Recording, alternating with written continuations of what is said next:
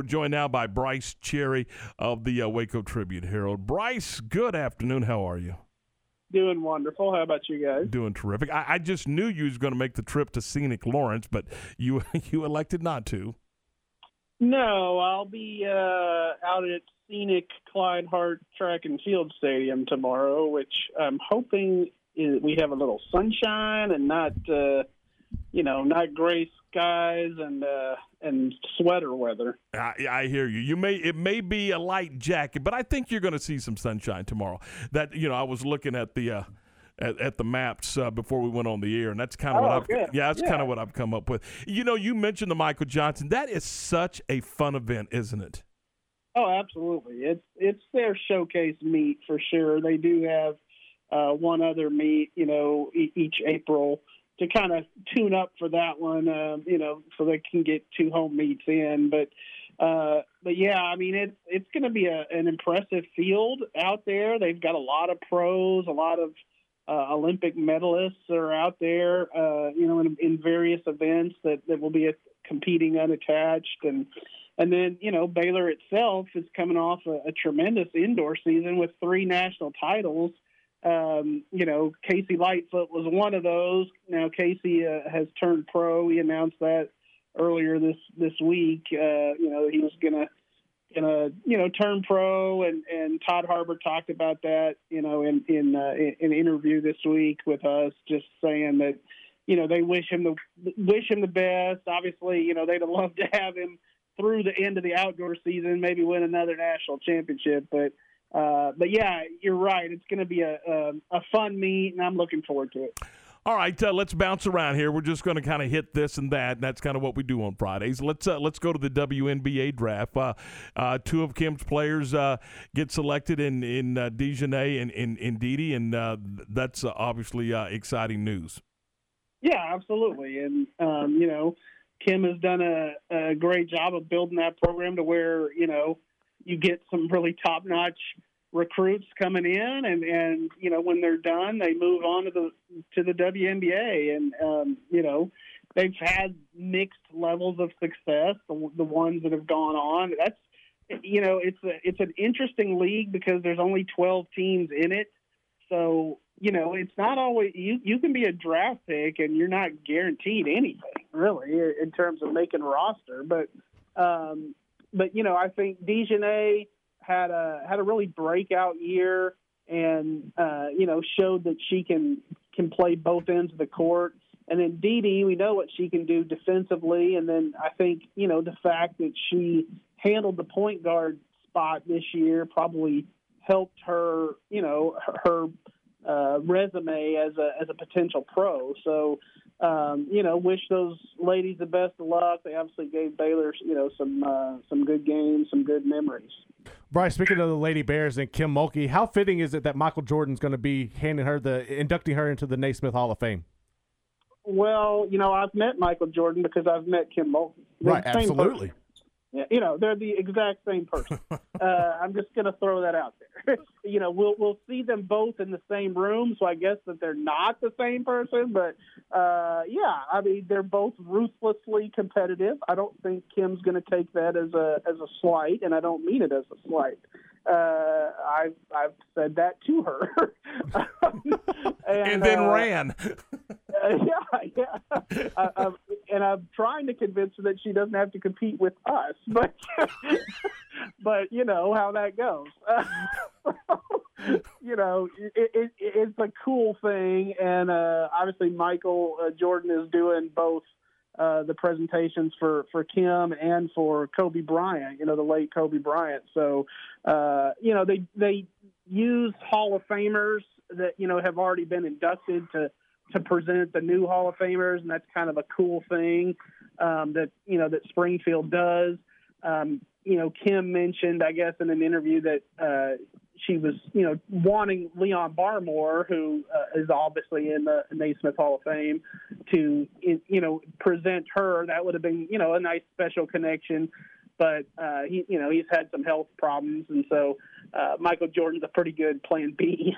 Not bad at all. 4:31. We're talking with Brice Cherry for the Waco Tribune-Herald. Brice, I go online today and to peruse the Waco Trib like I always do, a faithful subscriber to the Waco Tribune Herald, and lo and behold, I read that Mark Bell is stepping down as athletic director at China Spring High School, and that kind of caught me off guard a little bit, I'll be honest. Yeah, it's been kind of in the works for some weeks, and I'm sure, Mark Bell has been, thinking about that for a while. What a fixture there for the Cougars for so many years, obviously as head football coach and athletic director. And then, these last few years just in that AD role. And I was thinking about this, what a year for China Spring. I mean, they were tremendous in volleyball. They were tremendous in girls basketball. Last year, they made the regional tournament in boys basketball. They're, kicking butt in baseball and softball, and had a girl go to the state cross-country meet. So, yeah, they're getting it done out in China Spring. They're going to do well in that little, Lone Star Cup that takes into account all the sports because, they really have a strong across-the-board athletic program and something that Martin Bell should be proud of. And you made mention of it, but it will be a strange sight or lack thereof, if you will, not to see Coach Bell at a China Spring athletic event. It just will be a different deal. And I'm not saying he's moving, halfway across the world. I'm just saying he's not going to be responsible for day-to-day operations of the athletic department. Right. I'm sure he'll still be there in his powder blue, jacket, cheering B on as he leads the Cougars. I mean, like you said, I don't think he's really going far, but absolutely it will be different not having him, on the sideline or on the, kind of running the ship as they say, as one of the administrators. How about that La Vega 4x2 relay team overcoming that mishandled exchange to qualify for regionals? Yeah, and it helps that there were, I guess, more qualifying spots this year. True. So that benefited La Vega. Chris Ward has done a great job with that La Vega track and field program. A few years ago, two years ago, they won state, and last year didn't get the chance to repeat, because of COVID, obviously. So. Good for La Vega. They like I said, they've got a really, really strong program going there. And that year that they won state, that school year, which I guess would have been 2018-19, they won football in state football title, and they won a state track title. So that was a pretty solid year for La Vega that year. So Mark Vidal's the latest Baylor player to declare for the NBA draft. How do you see his skill set transitioning to the NBA? I think, I'm just going to put it out there. I think Mark Vidal's probably more of a European professional player.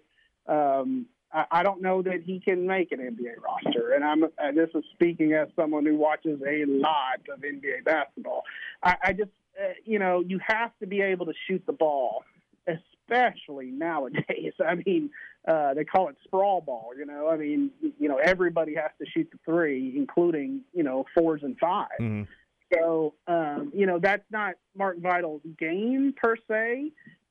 He's such a great energy guy. He's such a great rebounder for his size, kind of the perfect glue guy for a national championship college basketball team.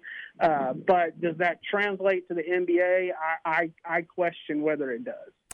Talking with Brice Cherry, 4:35 here this afternoon on a Friday afternoon. We mentioned the baseball team and their trip to Kansas. That was a good weekend for them, taking 2 of 3 against West Virginia at home. But here's an opportunity, Brice, against the KU program. They got to go get this series on the road this weekend. This is a big series, in my opinion. Yeah, agreed. And they're only just one game up on Kansas in the Big 12 standings, and so.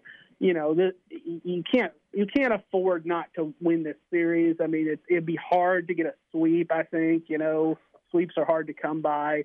Baylor learned that last weekend trying to finish off West Virginia. But But, if you can go up there to Lawrence, take 2 out of 3 and, get a little bit closer to 500 in the conference, that puts you in a much better spot. And then you got to turn around and go to Lubbock the following weekend. So, they need every win they can get at this point. It's a young team that, I feel like it's still finding its way. And I feel like it's a team right now that is, beating the teams that it should beat and not necessarily beating the teams that it shouldn't beat, if that makes sense. It's kind of right there in that middle of the pack in the conference. I think there's a clear, delineation between Texas and TCU and maybe Tech. Oklahoma State probably is in that mix too. And then Baylor kind of in the middle. And then, you got the Kansas schools down there. And the one that's surprised me how kind of far they've fallen is Oklahoma. Yeah, because you normally don't see that. You just don't see that in an Oklahoma baseball program, but that's exactly where they are. And, we were looking at it, and in my mind, this league is it's sitting at probably 5 teams. So I think there's some work to be done, and I think you got to do it. You're going to have to go win a series that you're probably not expected to win to get into that comfortable range at number 5. Would you agree with that? Yeah, I do agree with that. And, that series might just be, not this weekend, but next when they do travel to Lubbock. If you can go out to Lubbock and win, 2 out of 3, that would be a feather in your cap in terms of, the selection committee. And finally, we'll leave it with this: high school baseball and softball from 6A to 1A. We've got some outstanding programs, and they're having great success. We were talking with Steve Sebest at Troy and just how good they're playing. Today we had a conversation about Bosqueville and just how good they're going. And you look up and both of those Belton programs are going to be playoff teams. We've got some quality baseball and softball being played. Yeah, no doubt, and I'll throw a couple others out there that you didn't mention, like Midway softball is getting it done. Midway and Waco High baseball both have a chance to make the playoffs. And, let's face it, this year in 11-6A across the board, it hasn't been, so great of a transition year for our local schools in that district of death, so Waco High has won, I think, 3 or 4 one-run games in district play. So, and beat Midway the other night. And that I was talking to Chad and I was like, wonder when the last time that happened was, that Waco High beat Midway in baseball. And a couple others, China Spring baseball is getting it done. They're really tearing it up. Jesse Lopez's club is playing really, really good. Chad Conine was going to go out and cover China Spring tonight, and the rain came. So I believe that game has been postponed till Monday, and I think we're still going to try to get out to that one. So. And that's this rain is going to make it interesting next week with these games being pushed back to Monday. So it will make for an interesting week next week. Yeah, absolutely. Busy week, but it's fun for fans and fun for us that cover it. We get more chances to see them play. But yeah, it certainly will make for a busy week. We saw that happen when the Snowmageddon came. That created some headaches for some teams. Oh, that's a good one. Hey, Brice, thanks. Always a pleasure. We'll talk to you soon. All right, thanks, guys.